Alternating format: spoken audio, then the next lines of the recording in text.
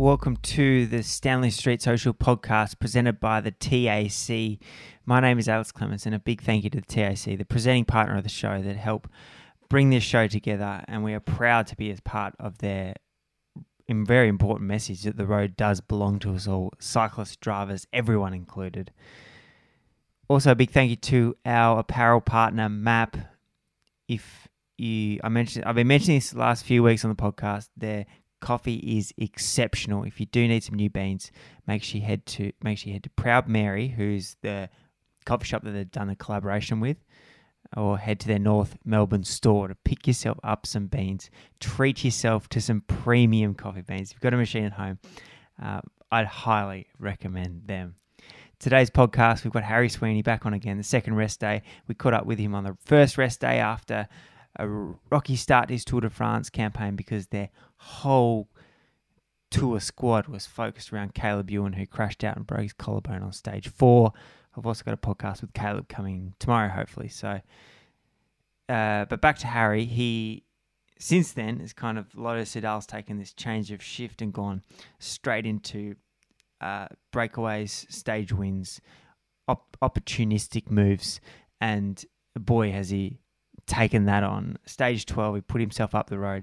He ran third on the stage, and throughout this podcast, Harry takes us through that day, what happened from the start, what he was thinking, the breakaway, and the two moves that went, which he was a significant player in. And I think that's something that was really Harry talked about in this episode, was like it's just a massive step in his career, in confidence, his recognition within the bunch, his recognition within the team, and his overall goal of becoming a classics rider one day.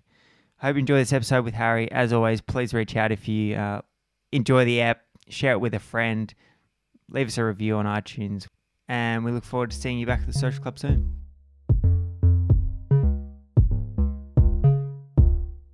Welcome back to the podcast, Harry Sweeney. Thanks, guys. After taking a while to feature, you've featured in not back-to-back episodes. I think there's one in between you, but it's good to have you back, and it's also good because since then you've picked yourself up a little podium on stage 12. So things are going well after a somewhat rocky start to the Tour de France. How's life on the second rest day? It's good, actually. I expected to feel a lot worse than I do, to be honest. Before the tour, people were really telling me that I had to watch out, and wasn't sure if I'd actually make it through or not. But I'm here and I feel good. I've been suffering a little bit on the really hilly days, like up to Andorra, but nothing like I thought I was going to. And I think a lot of that's just a combination of how tired everyone is, but also that the GC's really settled in now. So it's a little bit more controlled instead of crazy racing. But yeah, I'm enjoying it still. What was the longest race that you'd done pre-Tour de France? I did King High Lake, which was, I think, 13 or 14 days, but it was at 3,000 meters average altitude. So I'd raced, I think it was 9 days rest day, and then 3 more days or 4 more days. So I'm pretty, it was pretty similar to how I'd been after the first rest day, really. Yeah. But this is not, I'm sure King High Lake was like the death race, was how I understand that it used to be. Guys would go there and it'd end their careers, or they'd come out superstars. Yeah, it's a bit like that, actually. It's they nickname it the Fourth Grand Tour, and I thought it was a bit of a cop-out, but after racing here for a little bit, I remember feeling pretty similar to this at the end of King High Lake. I was just hurting, but the difference is obviously instead of hurting at 300 watts like King High Lake, you're hurting at 450 or something here. But it's a hard race. I definitely wouldn't put it down for sure. Yeah. Have you seen a change in your condition over the days, or Yeah, I just see, it seems so. I can't fathom how you feel right now. I think I did a 10-day stage race, and I was cactus by the end of it. I was wrecked. I was ruined.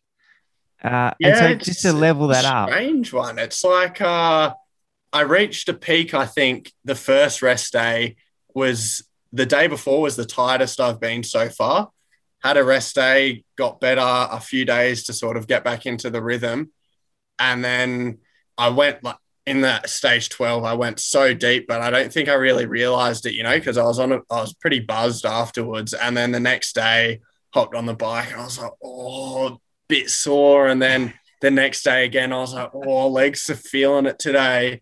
But then yesterday I felt good again. So I said to some of the guys, I think you in the tour, like you don't realize sometimes how deep you go, especially when it was in the final, like riding the last 20K, 4 guys, fans on the side of the road. Like I didn't feel anything. And like then attacking, I'm like, oh, this is unreal. But then like woke up and just a mess. Let's talk about stage 12 because that's what I and I think everyone else wants to know about. What was the plan heading into that day? Well, Phil actually told me, he's like, we've never finished in, I think it was Nim. We've never finished in Nim with a bunch. And that was the first thing. Then in the sports director meeting, they said it's going to be windy, it's going to be chaos. So I jumped on the ergo that morning, got the 54 on the bike, and like was fully prepared. And then I went to, I wasn't prepared for the break, but I was just prepared that it was going to be chaos, like crosswinds, echelons.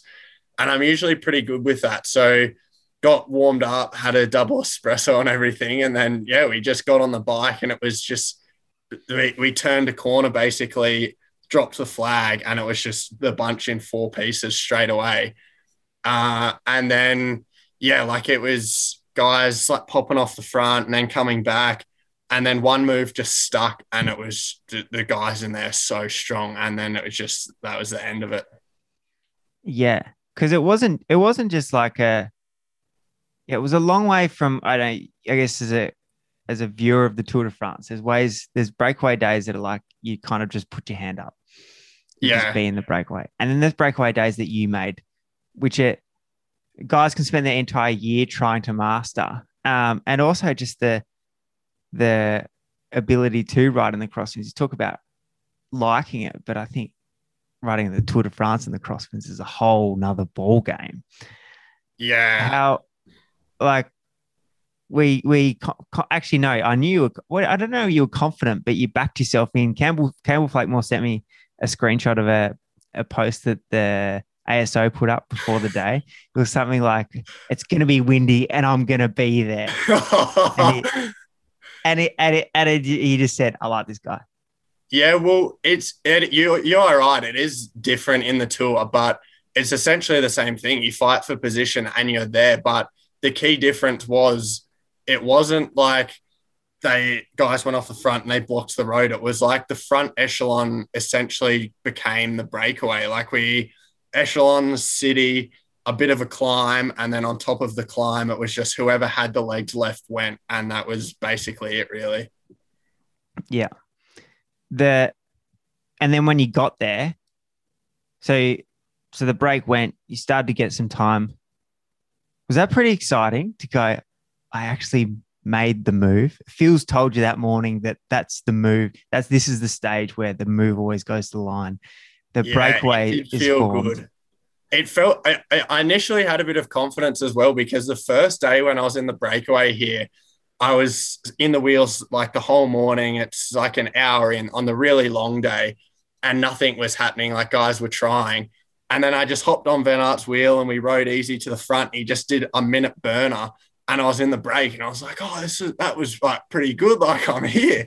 So then when it happened, like I had a bit of confidence this time, and then we heard the gap was going out and out. And then, yeah, once that happened, I was happy I was in the break. But at the same time, like a group of, I don't know how many we had, 15 or 20, maybe 15, something like that. I was sure that it would be a hard day still to go well in. I think there was 13 in the move. Oh, yeah. From the looks of things.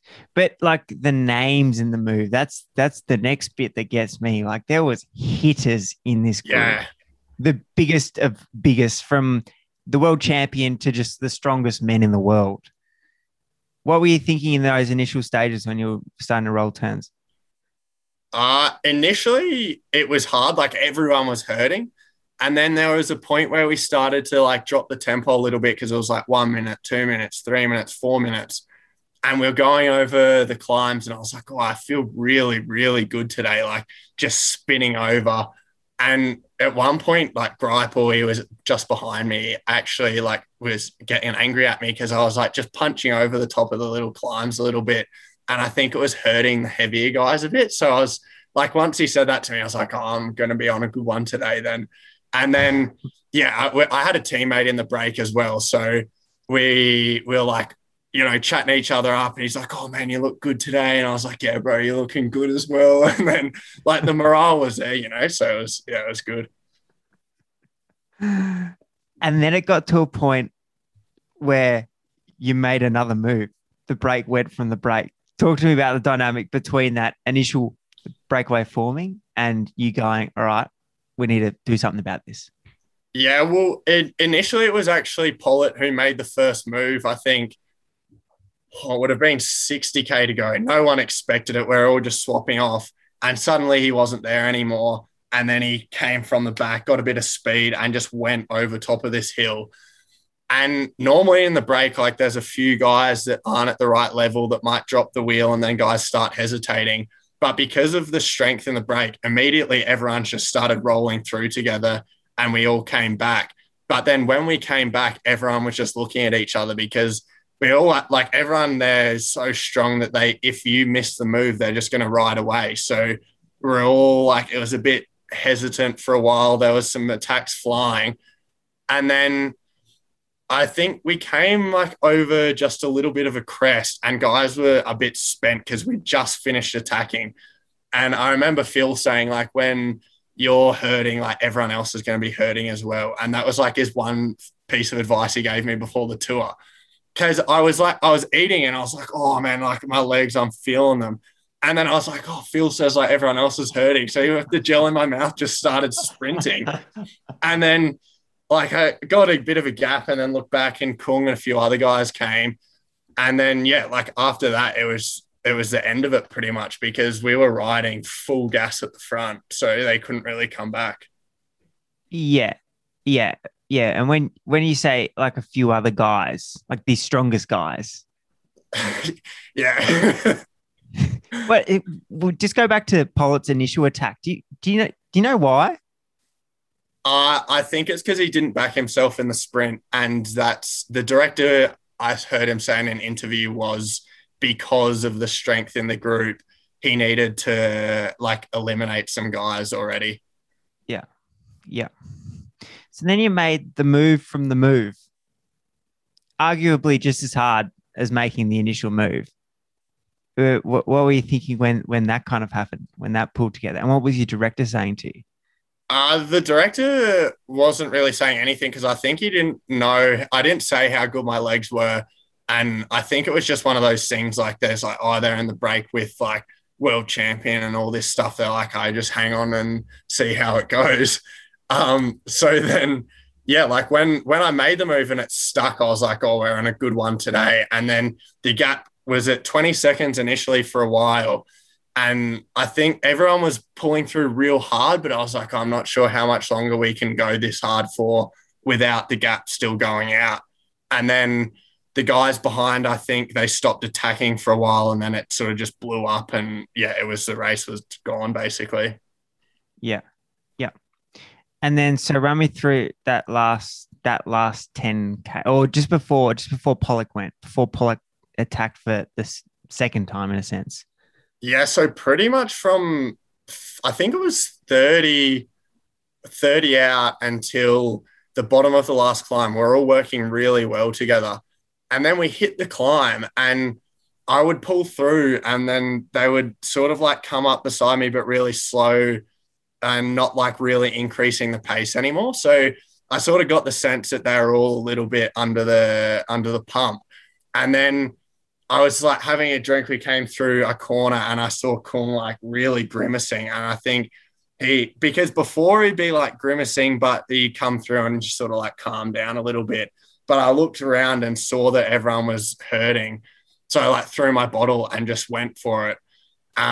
Because like if I came to the line with those guys, they've got so many years under the belt that even if they're not known for their sprint, like they're still going to be able to sprint better than me because I haven't got that fatigue resistance that they've built up over the years. So I was hoping that I would, it sound a bit silly, but like I just shell them on the climb. That's what I was hoping.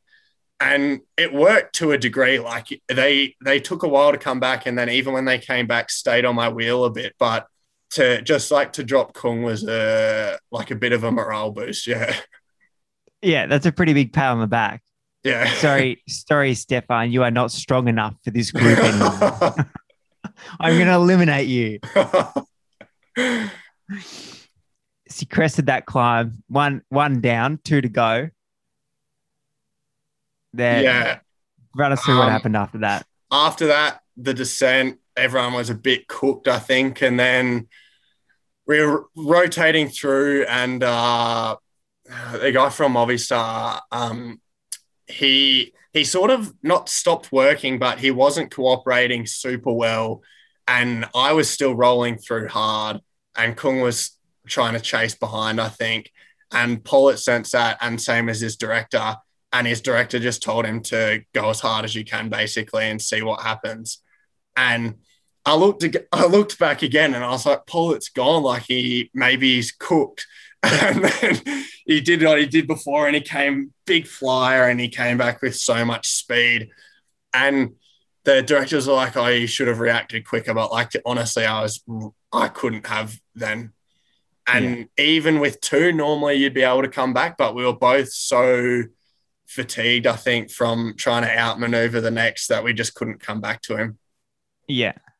But you were saying before, it's a weird kind of fatigue because you're on this high of Tour de France. It was, I wasn't feeling anything, and then suddenly like I just like couldn't pedal properly, and I was like, oh, you're gonna have to go, mate. But yeah, it was really strange. And I think just because of the lead that he had initially, once he got the gap, you have the confidence, and the gap wasn't coming back at all. So yeah, it was a great move by him. But the next day I spoke to him, and he said, like, mate, if you went another time on the climb, I was gone and you would have had it. And I was a bit ropeable about that. Yeah, we were in this mentality, like this was stage 12, but this was stage 12 one-day race. Tomorrow doesn't matter. Nothing else matters. This is the 10 kilometers that I need to win in. Yeah, well, essentially that's what I was thinking. But also on top of that, it's like I was in my head, I was like, I'm in the final, I'm a Neo Pro. But then I was thinking, if I show that I'm a Neo Pro, they're just going to take me. So like I have to either bluff or just see if I can ride them off the wheel, which is why I attacked. Like it was a bit of a blood rush to the head sort of thing. You know, I was like, maybe I'll just go for it and see what happens. Which I'm glad I did in the end. Like I wouldn't have beat either Pollitt or the guy from Movistar in a sprint. So to like confirm a podium was, I think, a good idea. But at the same time, maybe it could have come to a 4-up sprint. I could have tried to do better. But like, I think it's picking at straws, really. Yeah, it's pretty cool to like know that you threw it all down. Yeah, well, that's what I said to the directors. I think they were trying to coach me through it a little bit, but like I was going so hard when we were with the group of 4, and they're saying things like, "Oh, don't go for the sprint, like just like corner coming up at this speed," and I was just over it, just like rips my earpiece out because there's nothing more I could do really. Like I was just riding as hard as I could. I didn't want anyone to come back. And then when I went for it, I just had my earpiece out. So maybe they were saying like, "Oh yeah, good job, like keep it up." But like I was just... Yeah, is it good having them in the area? Or do you kind of just want to radio back to Phil for a bit more wisdom? The great man.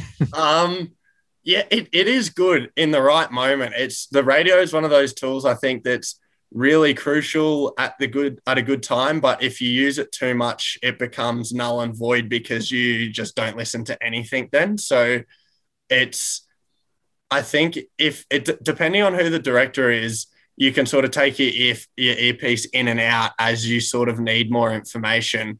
But for example, like when I was going as hard as I could over the climb, like nothing they say to me is going to make me go any harder. Like I'm in the final of the tour with three other guys left and attacking on a climb. Like I just, even if they were screaming, like I'm not going to go any harder. I was just full already.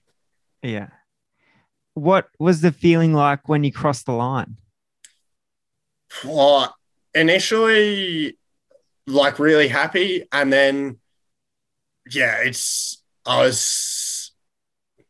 wasn't really disappointed. Like I know I wanted to race for the win, and like I pictured how I would race for the win, but in the end, like a third place on a stage that wasn't really raced by any luck, I was pretty happy with. Yeah, it wasn't the move where three guys went up the road, no one chased. Yeah, yeah. So I 13 wasn't. guys went up the road. Yeah. And then to read the interview after of guys like Alaphilippe and Kung and Greipel saying like, "Oh, I tried everything I could and it wasn't enough for the day." I was like, "Oh, I'm happy with that." Yeah, and did you? Because obviously the two had been going well at that point. You'd made breakaways. Your presence was in the race, but to run third on a race, to blow up a breakaway, and to drop some of the strongest guys in the world, that must be a whole nother level of confidence. And just like, I'm here. I'm racing the Tour de France. Harry Sweeney has arrived. Yeah, it's one of those things. Like every time I've sort of gone to another race, I've got a bit more confidence because even when I initially went pro, I was like, oh, I don't know if I'm really good enough to be pro, like a little bit of imposter syndrome sort of thing going on. And then I went to Dauphiné and I was like, oh, I got top 10, but like maybe it's a little bit of luck or something. And then when I got selected for the tour and I knew that Caleb would put in the words there and I knew people would be like, oh, he's another Aussie, he's put in a good word. So like, that's why he's here. And I think there would have been some guys in the team a bit upset for sure, like other riders that missed selection. But then like when I did get the podium, I think it might have been all in my head, but it was like, I actually deserve to be here. Hmm. And like Caleb said, we did an interview with him last week, haven't published it yet, but he said he had four guys to pick from. You're one of his four.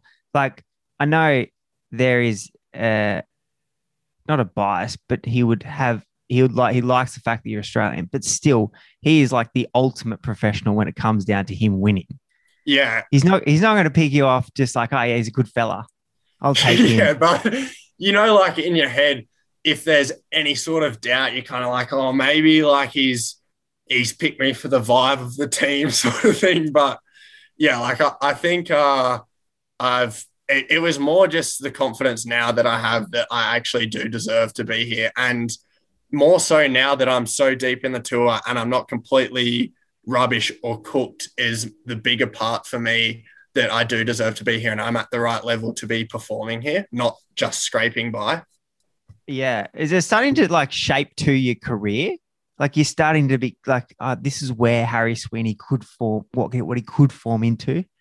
Yeah, absolutely. Because the directors know that I want to be in the classics team and they're shaping the team in the next few years to try and build a good core classics group. So, yeah, right now is the perfect time to be showing that, I guess. To be in the break and performing at the same level as someone that was second in Roubaix the last time it was run is a perfect thing for me to be like, look, this is what I think I can do and what I want to do. And I've shown I can do that in my first 6 months.